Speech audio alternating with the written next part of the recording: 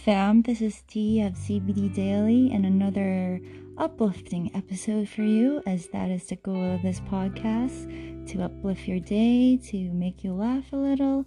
And as you notice, I don't edit out my mistakes because I want it to be raw, and let's face it, it comes out funny sometimes.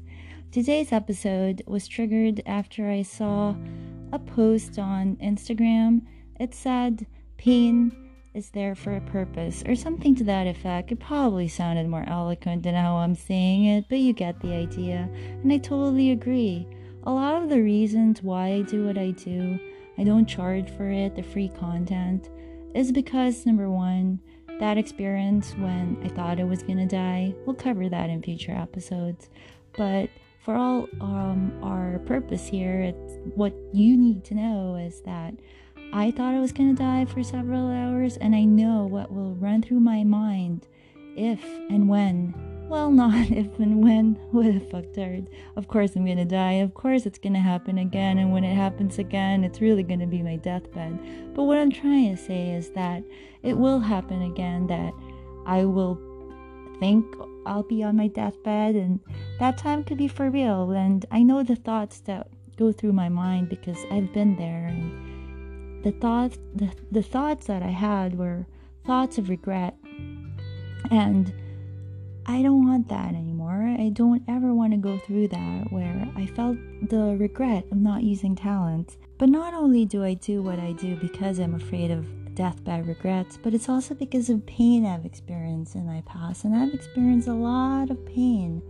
I don't want to badmouth people here, but let's just say I've been betrayed by people within my immediate family. I've also had a scary episode where I thought I was gonna lose my son, and another episode where we had to deal with a serious medical diagnosis in the family, one that, unless technology comes in and saves us, will last for a lifetime. But the pain that I felt, I'm not talking about the pain that other people felt because I have no right to, but I'm just talking about my pain. Would I trade it? Absolutely not, because as cheesy as it sounds, it's the pain that I experience is exactly why I am who I am today. I'm still flawed, of course, don't get me wrong, but a lot better than who I was before. A little bit of background: I was born the youngest in our family, and I never really had to take care of anybody up until I became a mom at 31. So for a long time, I had it pretty easy.